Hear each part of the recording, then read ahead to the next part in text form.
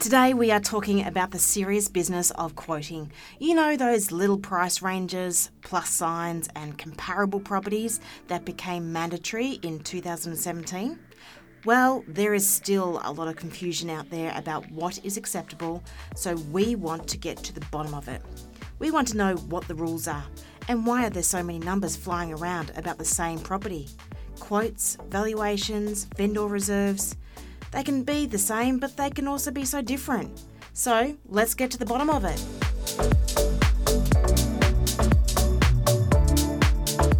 Welcome to Real Estate Right, where we talk to top experts on how to buy, sell, rent and invest right. Your hosts are Grant Kennedy and Sue Langada. Today we welcome Miriam Sandkuhler, the CEO and multi-award-winning property advocate from Property Mavens, to talk to us about quoting.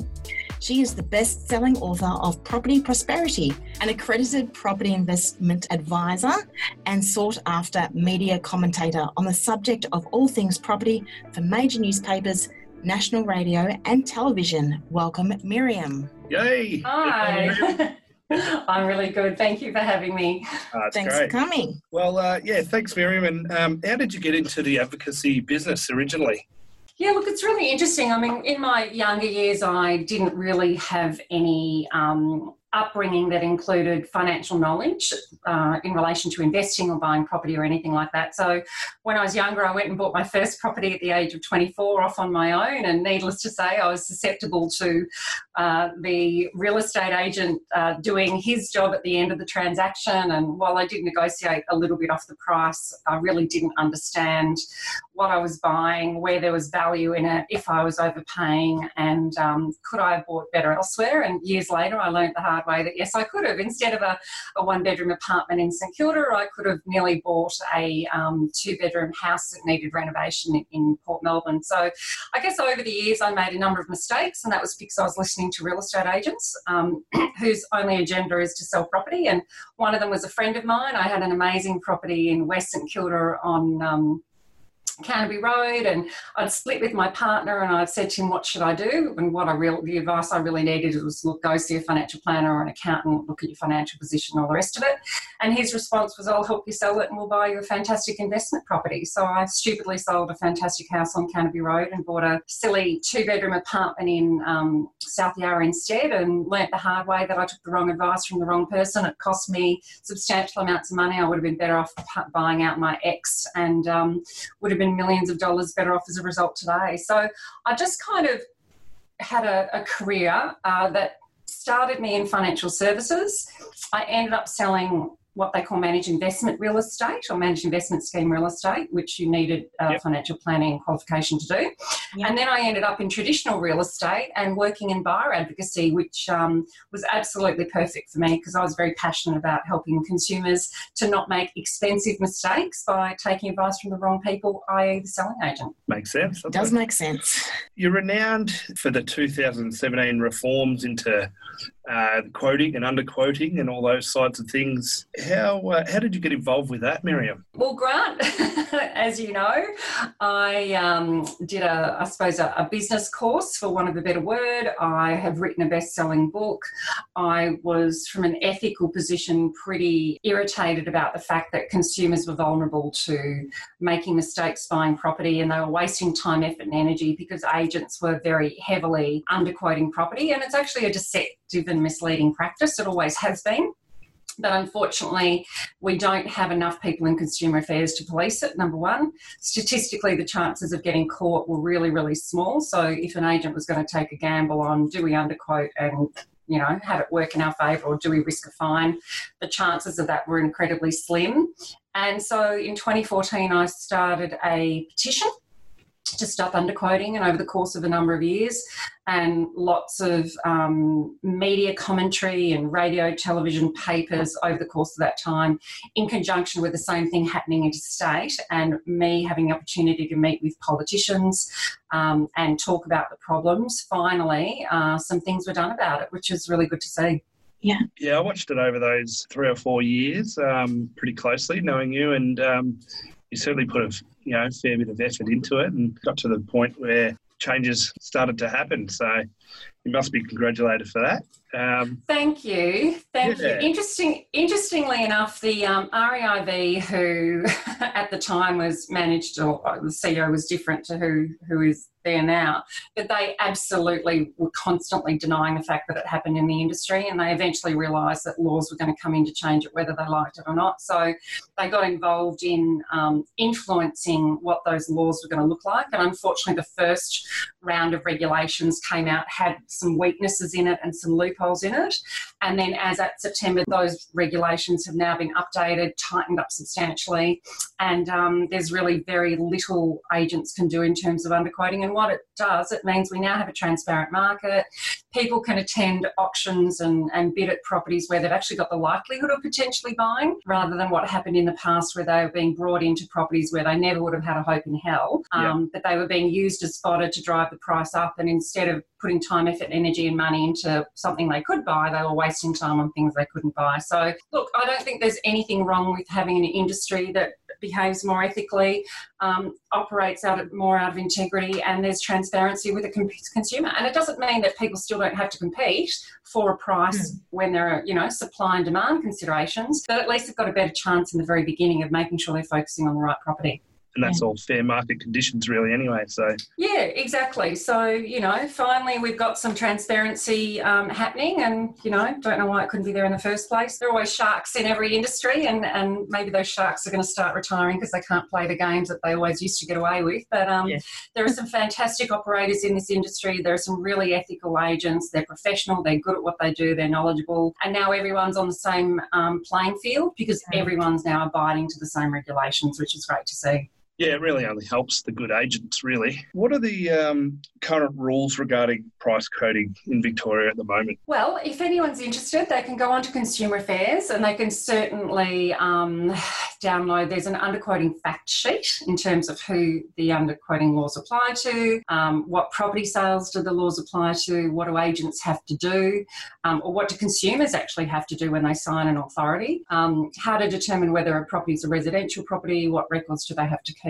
what if the seller doesn't agree with an agent's estimated quote range. So there's a whole lot of information there, but fundamentally, in terms of pricing, property pricing, the agent can put forward what they say is an indicative price, and it's basically either the seller's asking price, the agent's estimated selling price, or it's a written offer rejected by the seller because it's too low. So fundamentally, it can't be less than that. So let's say, for example, the agent puts an estimated selling price down of between $500,000 to $550,000, and the seller has not provided an asking price, or there's not been a rejected written offer. Then the indicative selling price would be $500,000 if it's just a single amount, or $500,000 to $550,000, or any what they call a 10% range with lower limit of $500,000 or more. So it does get a little bit complicated, but it's basically a scenario where it's either the agent's estimated price, which the vendor signs off on. If the vendor consequently said, well, no, I want $570,000, I don't care that you've appraised it at $500,000 to $550,000, I absolutely will not take less than $570,000. Then the quote range has to be $570,000 and then add 10% to the top of that. So 570 is the bottom of the range. So even if that is not realistic or... Absolutely, yeah, that's right. And this is where vendors have to learn that if they get greedy, they don't want to take the agent's recommendation, and the agent will provide recent comparable sales to support that recommendation. Then it's going to be very easy for a vendor to blow their campaign by having the property or the bottom of the quote range being the price they want, because that's basically the price, or it's the bottom of the quote range plus 10%. So this is where vendors need to be very careful around what they do. I mean, you can always start too high and then reduce the price, but then you've killed your opportunity in the first week or two of that campaign to attract the buyers that you want. So I would suggest that vendors moving forward absolutely take on board what the agent's estimated selling range is. Technically, they don't have to decide their reserve until the day of the auction, whatever that figure may be. And it's not to say that they may not get it under competition, but if from the very beginning of the campaign they refuse to accept less than a certain amount and they've indicated that to the agent, well, then that's the price that has to be quoted. Fair enough. So Sometimes when Grant and I go to properties to write copy and take photos, there's sometimes a valuer doing his report. Does a property usually get a sworn valuation prior to the property being advertised? No, not necessarily. I mean, a sworn valuation is the value of a property at a point in time, and a valuer will also do recent comparables. And there's often a 5% leeway in terms of the quote itself. So 5% either side of that figure that the valuer puts down is where the value could sit or the price could sit. So there are different valuations. There's a sales valuation, which is probably I'll use the word bullish. It's usually sought after or ordered by the vendor themselves. So they might want to determine a reserve based on using that. Done by a licensed or a sworn valuer, but the vendor may request it as a way of determining a reserve if they wanted to come to a conclusion themselves as to where they feel that should sit. And they may or may not share that information with the selling agent. Other people, such as a buyer, might get a valuer to go in and do it, which again is just a value at a point in time. But what it doesn't do is it doesn't take into account an emotional premium that someone else might be willing to go to on the day of an auction in an emotional state if they particularly want that property. So, look, only once ever in the last 7 years, over hundreds and hundreds and hundreds of purchases, have I ever worked with a client who wanted a valuation. Okay. Now, the property that we missed out on that day went for substantially over the top of the range that the valuer put on it, and that was that emotional premium someone was prepared to pay. And that's just how the market works, regardless of where we might see value or where a valuer might see value, it doesn't mean that people pay over the top on the day. Yeah. You've talked about a sworn valuation. How does a market appraisal sit in terms of relation to those two as well? Yes. Yeah. So a market appraisal is exactly that. So I'm a licensed real estate agent. So when I buy property for clients, we'll do our own comparable sales to come up with a price range where we see the value of a property sitting. And a selling agent will do the same when they're pitching to a vendor and giving them an estimated selling range. So we aren't sworn valuers, though some of the process is similar, i.e. the comparable sales. Sworn valuers are substantially more qualified to write a report, draw a line in the sand, put a price on it with a range, and then someone will pay, $500, $600, $700 for that valuation. So it doesn't mean that licensed real estate agents necessarily always get it right. I mean, one of the great things about this change in legislation that came in at the beginning of September is once upon a time agents are being cheeky and not using genuinely comparable properties. So, for example, if they were selling a house, they might have used a townhouse nearby as a comparable, and the difference being a substantially different size land, and so by all means it's not comparable. Yeah. The new regulations provide that the external construction needs to be similar, the architectural style and layout needs to be similar, the internal floor size and the land size of the property actually needs to be similar, the number of bedrooms and bathrooms and car parks needs to be similar, and if there's any special features like a pool or a tennis court, they need to be similar as well. So now comparables either have to be really accurate, which they weren't in the past, or they might turn around and say, well, we can't find 3 adequately comparable properties, so we're not going to put any comparisons down at all. That would be arguable unless it was an incredibly unique property of which there was absolutely nothing similar in the area within 2 kilometres. There's probably no justification to do that, and agents do run a risk of playing that game if in fact it is something that I can find comparables on but they're busy telling me they can't. So that's where they run the risk with Consumer Affairs, but that's ostensibly the difference between what a sworn valuer does and what a licensed real estate agent does. Yeah. So Karen from Essendon recently bought a property where the price range on the statement of information was a lot more than what was originally quoted. It turned out that the property had been on the market with another agent prior to the new agent who had a more realistic price on it. How come the price range on the advertising and the price range that appears on the statement of information can be different? Well, technically they shouldn't be different. During the course of a campaign, it is possible for people to put offers in over and above the top of the quote range to try and secure the property, say, before auction. Yeah. In that instance, the agent is obligated to update the quote range within 24 hours, and they must also update the statement of information if the seller rejects a written offer because that offer is too low, but the price is still higher than the estimated selling price range that's been quoted. Okay. So, so they have to move the price. They have to change them on both. the real estate agent to constantly update both of those, basically. Correct. Yeah. And so this is why, it's a live moving market, and this is why it pays to keep a note of campaigns as time marches on, because the price can change and increase based on those early or enthusiastic offers coming in early, forcing the vendor and the agent rather to have to adjust the quote range to reflect those offers having been rejected. Yeah. So essentially the only reason why the vendor would reject those would be because the agents told them there's a few more buyers available on your property, so let's just see how it goes to auction, and they all know now what the new price is, and we'll see who we'll sort out that wheat from the chaff sort of thing. Yeah, so the agent in conjunction with the vendor will update them as to the level of interest in campaign, how many genuine buyers that they think that they've got.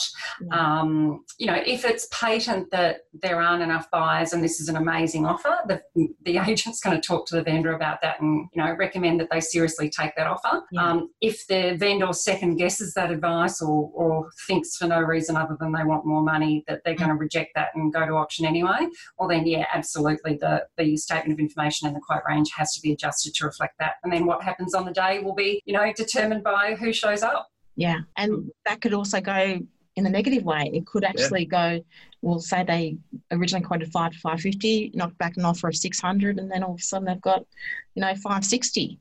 Because no one... Well, that's exactly right. So the new quote range might now be 6 to 660, but on the day it could still pass in for less than 600. So there is a risk associated with that. But I'll give you an example. I mean, I went to bid on a property a couple of months ago for a client, and the one next door, which is identical, sold 3 months earlier for $580,000. Mm-hmm. The market had just really started to pick up again. Yeah. This particular property was quoted 580 to 620, which was fair and reasonable because 580 was the minimum the vendor wanted based on what had sold next door 3 months earlier. So that was not unreasonable. Yeah. We appraised it and talked to our client about budgeting 660 for it. And then someone paid 700 on the day, which was an insane price, but that was competition and that was the market starting to escalate. That reflected 20% capital growth in the space of 3 months. But this is what can happen in a competitive market. So look, if we had have gone in with an offer of 620 before the auction, the vendor may or may not have taken it. And fundamentally it rolled out on the day and someone paid 700. So that's just where the market's at the moment. Well, you wouldn't want to be the vendor of the house next door, and you definitely would be happy to be the buyer of the house next door. No. Well, hey, if you bought the house next door, you'd be thrilled. Oh, definitely. Yeah, exactly. Yeah. Happy with it shows you how quickly a market can turn, and particularly if it's what we call an A-grade property. These are the ones that attract the most competition and emotional buyers, and they're the ones that rapidly increase in value and the market picks up again. They're the first ones to take off in a market when it turns up, and they hold their value better in a downturn market. Mm. I've just been refinancing our house, and for the life of me, I had 3 different valuations done. Yeah. And all coming in lower than what I was thinking it should be. Yeah. And now, what you wanted, yeah. Of course. And then like every owner. Yeah. And then I've gone ahead with it. And then on one of the lower valuations, then already now with the market sort of picking up. Yeah, picking up, and the media starting to spruik it and everything. I'm already getting valuations higher than that. Like someone looked into it. Yeah. So frustrating. But it anyway, is frustrating. And look, that's the difference too with a bank valuation. A bank valuation is always going to be much more conservative than a sales valuation. Yeah. And the reason is the banks can get sued, or rather the valuers can get sued by the banks. So they come in as an ultra conservative amount, whereas a sales valuation done before you put a property on the market is designed to, be bullish, for want of a better word. So they're totally different valuations. Yeah. Fair enough. Recently, Harry from Glen Waverley went to an auction where the vendor changed their reserve on auction day, and the underbidder got really upset with the agent for underquoting, saying he would report him. Harry wants to know who was in the right. Would an agent be liable for underquoting if the vendor changed their reserve on the day? No, look, the vendors have got the absolute right to make their reserve whatever they want it to be. I mean, if at the start of the campaign, the agent has come in and said, well, here's the estimated selling price range based on recent comparable sales, and the campaign's moved forward on that basis. And let's say that very morning, a comparable property around the corner has sold for substantially over that quote range, then there's nothing stopping that vendor with that information saying, well, if that property got X, I want X as well, or I want Y. Yeah. So there is no legislation that exists that controls what a vendor can set their reserve as at any point in time or on the day of the auction. So understand that underquoting has got nothing to do with the vendor's reserve on the day. They're two different things, and this is why it does cause confusion. Okay. So therefore, a vendor can't be charged or penalised in any particular way for changing their mind, essentially? No, but the agent can. So if the vendor halfway through the campaign said to the agent, well, you've got it advertised 5 to 550, I'm not going to accept less than 570, then legally the agent has to update the paperwork, the quote range and the statement of information whether the vendor wants them to or not, because it's the agent that's going to get prosecuted, not the vendor. Yeah. So agents are now responsible for making sure that they're quoting accurately based on the instructions that they're being given by the vendor. However, if on that day the vendor said, well, I know I put it down as a minimum of 570, but now I've decided I want it to be 650, there's not a lot the agent can do about that. All they can do is go out, obviously do their best to get that price. If it doesn't get that price, they pass it in and negotiate with the underbidders, and then see where it goes. You know, vendors can do that, but they run the risk of missing out on a sale and the property being passed in. So they have to understand that there's a consequence to that kind of behaviour as well. Definitely. And in terms of the comparable properties that are put on the statement of information, what's the rules around comparable sales and that kind of thing? Like, do they have to be in a certain time frame of when you're going to sale, or? Yeah, they do. So they have to be in a similar location. So, you know, if you're comparing metropolitan Melbourne, a comparable property must be within 2 kilometres of that property.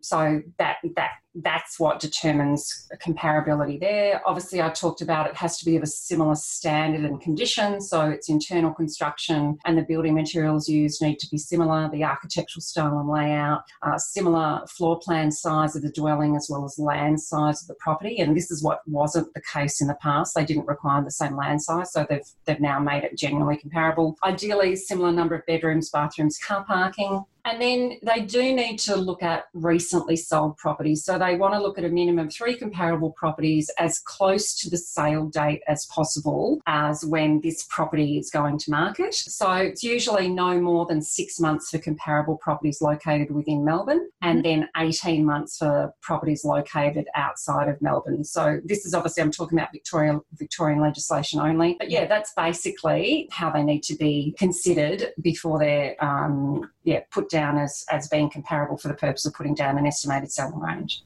So what's the distance required for rural Victoria? 5 kilometres. So for any property for sale outside the Melbourne metropolitan area, a comparable property must be within 5 kilometres of that property. Okay. And, you know, similar zoning as well. So you want to make sure that you're comparing a residential property with a residential property, not a mixed zoned property or anything like that. Yeah. Green wedge or lakefront or whatever. Yeah. And look, you know, you can't compare an off the plan property to a built property under construction. So again, you've got to make sure that that's being taken into consideration as well. And look, this is where the complexity comes for the consumer, because people are going out there spending hundreds and hundreds of thousands of dollars, if not millions of dollars.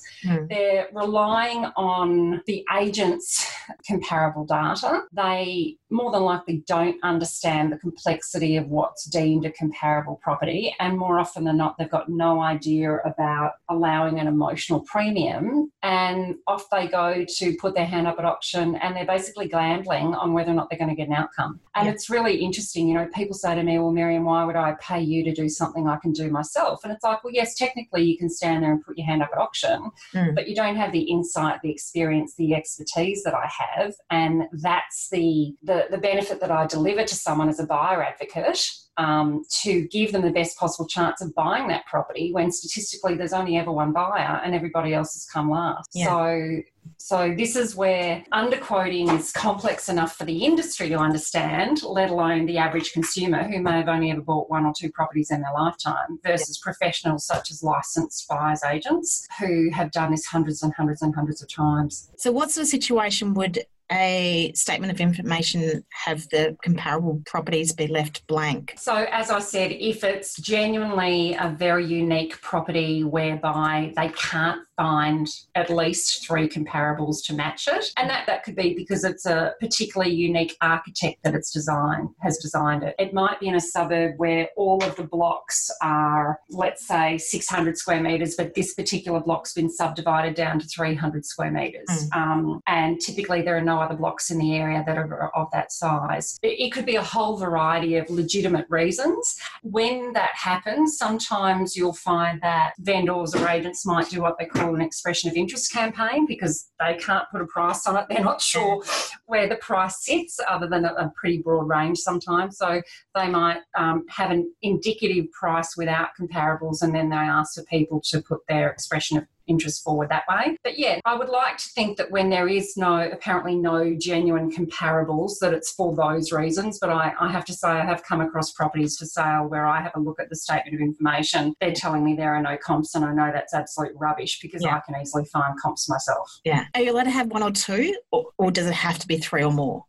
Look, I think my understanding it needs to be a minimum of 3, but I've seen scenarios where, and this is the trick, if they can't get 3, this is where most agents will turn around and go, well, we're better off not putting any at all and just putting that range, so then it comes down to the consumer and they need to do their own searching for comparables. And again, they need to be fully across what is a comparable and what are the components of it. And again, the majority of people aren't knowledgeable about that. It's I work in an industry where for decades selling agents have been dumbing down the process of buying real estate, and they've been making it sound like it's really easy and really simple and everyone can do it and all properties double every 7 years. And there are a whole lot of myths in the marketplace that has been driven by property developers, spruikers and selling agents to lull consumers into thinking it's easy and let me look after you, I'll help you, whereas in reality they only ever work for the vendor. And if someone gets lulled into the false security of letting the agent guide them and represent them, well, you can absolutely bet your boots that they're probably going to overpay, if not miss out together, if not be used as fodder to just drive the price up. So did you want to ask about the sort of recent events where some people have been underquoting for incentives? There's a situation recently, I think it was an agent in Croydon who got fined for telling the vendor that the property was worth this much and put an incentive in there. Yeah, the commission. And then look, that's unethical. Really unethical.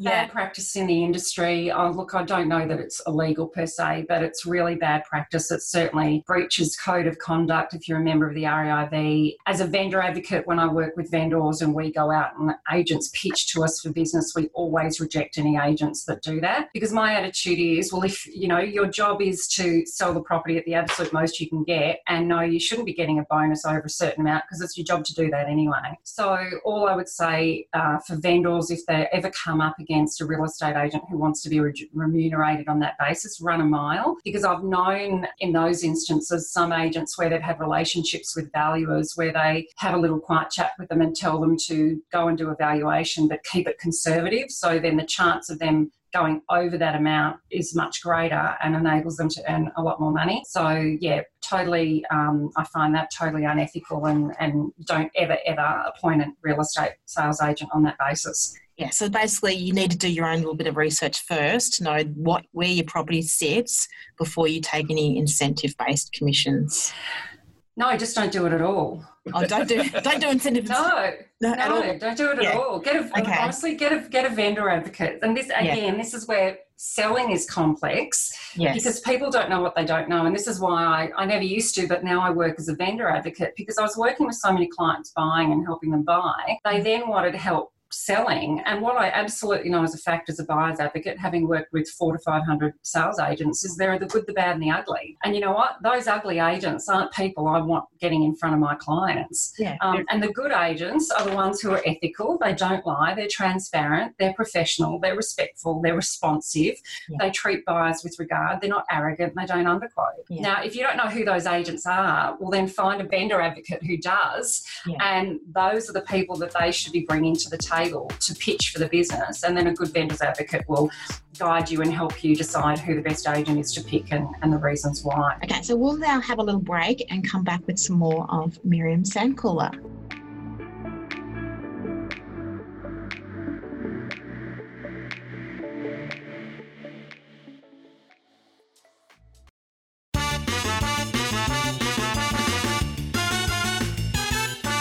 All right, so Okay. Grant's fun facts. Quote them low, watch them go. Quote them high, watch them die.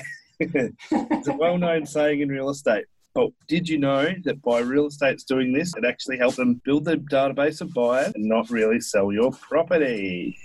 Would you say that's fair, Miriam? Well, that's what it used to be, but they can't do that anymore with the underquoting regulations. So unfortunately that was, look, there's a dinosaur, prehistoric kind of agent that has been around for way too long and needs to retire, a bit pale and stale, and, you know, it's time that they should get out of the business and go play golf. That's a very old school way of thinking and operating, and anyone that thinks like that certainly isn't up with the times and doesn't have a lot of integrity. Yeah. So, but yeah, look, underquoting legislation has come in to stop that. They can't do that anymore. So no longer a fun fact. No. I think dead and gone. Let's just put that to dead and gone. Okay. Good to hear. All right, fun fact number 2. In Toronto, Canada at the moment, there is a property for sale that has been valued at $1 million. However, the start price is $119,000. What's the catch? You can't step into the property before the auction. You don't know what you're going to buy. It's billed like this because it's being repossessed for not paying land taxes. Land taxes, yeah. And the council is reclaiming what is owed, not what the property is worth. So there you go. $1 million property for potentially $119,000. $119,000. Wouldn't that be nice? we might call that a mortgagee auction otherwise, or something similar. Yeah, I think so. But it's more, well, it's not the mortgagee, it's more the council. We'll have to land update. tax. We'll have to update. Oh, yeah. With what it ends up going with. We should, yeah. Going for. Yeah. See what that does. Well, this is it. I mean, if you don't pay your rates, that's what happens That's to what you. happens. Yeah, because we don't really hear of those sort of sales in Melbourne, do we? Where people don't pay their rates. They're not really No. as such, are they? No, they're a little bit more underground. I think sometimes it's a little bit, you know, not what you know, but who you know. Yeah.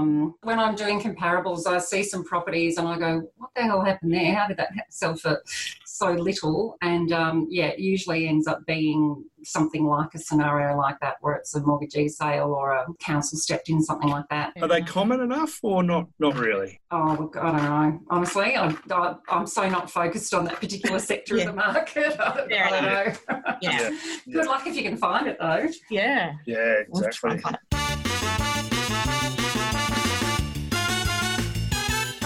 Okay, so Sue's quick quiz. All ready for this? Okay, so what's your favourite Melbourne park? Oh, I have to say Albert Park, particularly the lake. You know, I have always lived around water, and that's one of the areas I frequent. But I also adore the botanical gardens. You know, you can just go in there and get lost, and you can go punting, and they've got a lake, and they've got bellbirds, and they've just got so much to see, and it's such a beautiful environment. So, look, if I had to choose, I'd say the botanical gardens. Yeah, sounds good. So what's better, popcorn or choc tops at the movies? I like them both, but I'd have to say more recently I tend to go for the Cafe Grande coffee choc top. Choc top? Oh, Sounds good. Okay, who's your favourite newsreader? I like ABC Breakfast News. Okay, have you ever backed a Melbourne Cup winner? Oh, you know what? Michelle Payne, I will rue the day that I had a really strong intuitive feeling to put $10 on her. Yeah. And I was so busy sitting there having a drink that I didn't get off my butt and do it. So I you know, energetically and mentally I backed her, but I didn't put the money on. So, I'll put it... from memory too. I reckon it was 20 odd bucks, something. Yeah. No, it was 100 to 1. Oh, 100 to 1, was it? Oh my God! If I had to put down $10, I would have walked away with 1,000. That's what I was thinking. I was kicking myself. Yeah, she was 100 to 1. Wow. Oh, yeah. So in my mind, I backed a winner. I just didn't put money on her. Yeah. What's your favourite music radio station? So you listen to ABC? I probably listen to Smooth, actually, just having that on at the office during the day. Yeah. They've got a good variety of music on that. Smooth FM, yep. Mm-hmm. That's cool. Where would you take an overseas visitor when they come to visit Melbourne for the first time? Always to the South Melbourne market. Yeah? Yeah, it's a good one. That's pretty cool, yeah. And on the Colonial Tramcar restaurant. Yeah. Oh, yeah.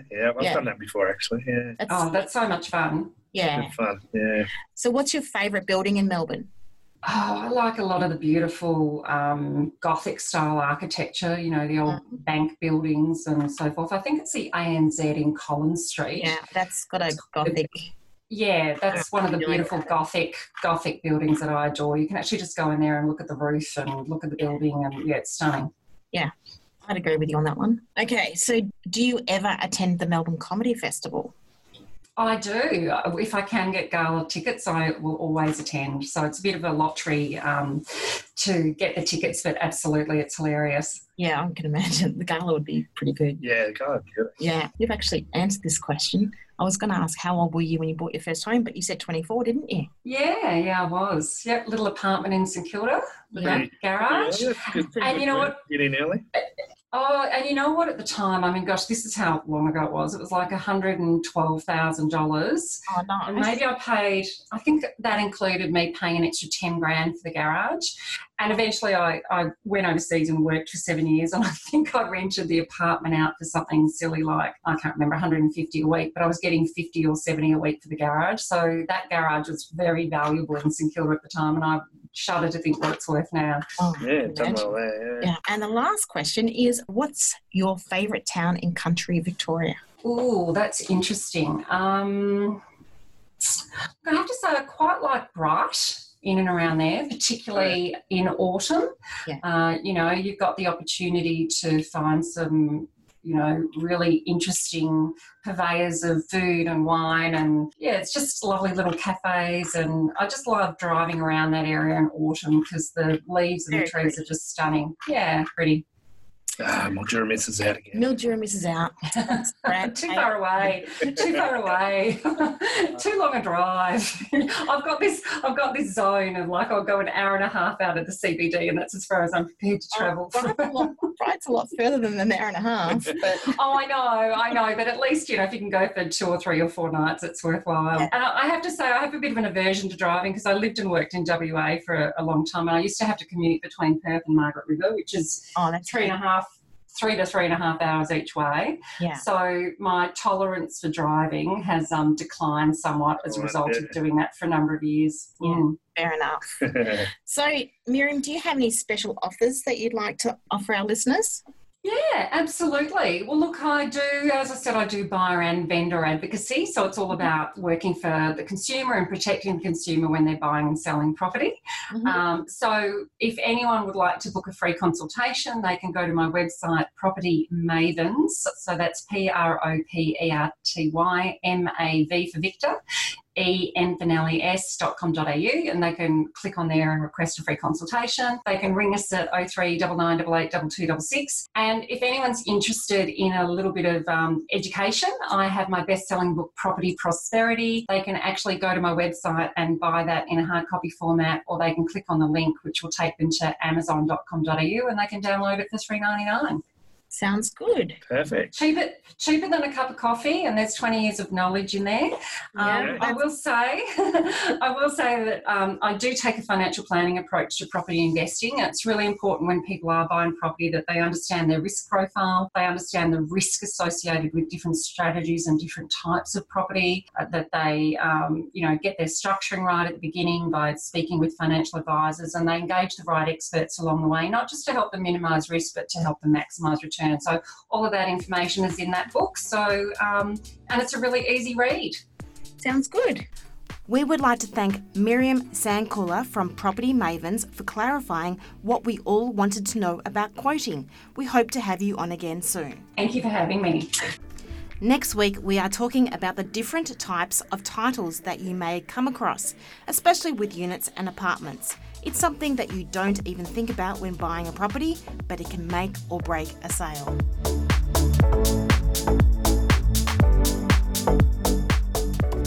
Real Estate Right is a Real Copyright and We Shoot Buildings production.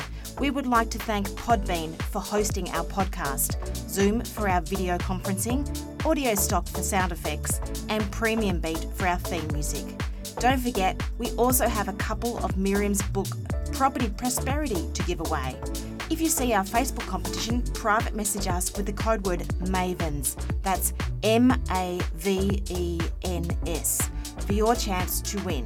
Like us on Facebook, Instagram, or subscribe on your favourite podcast service.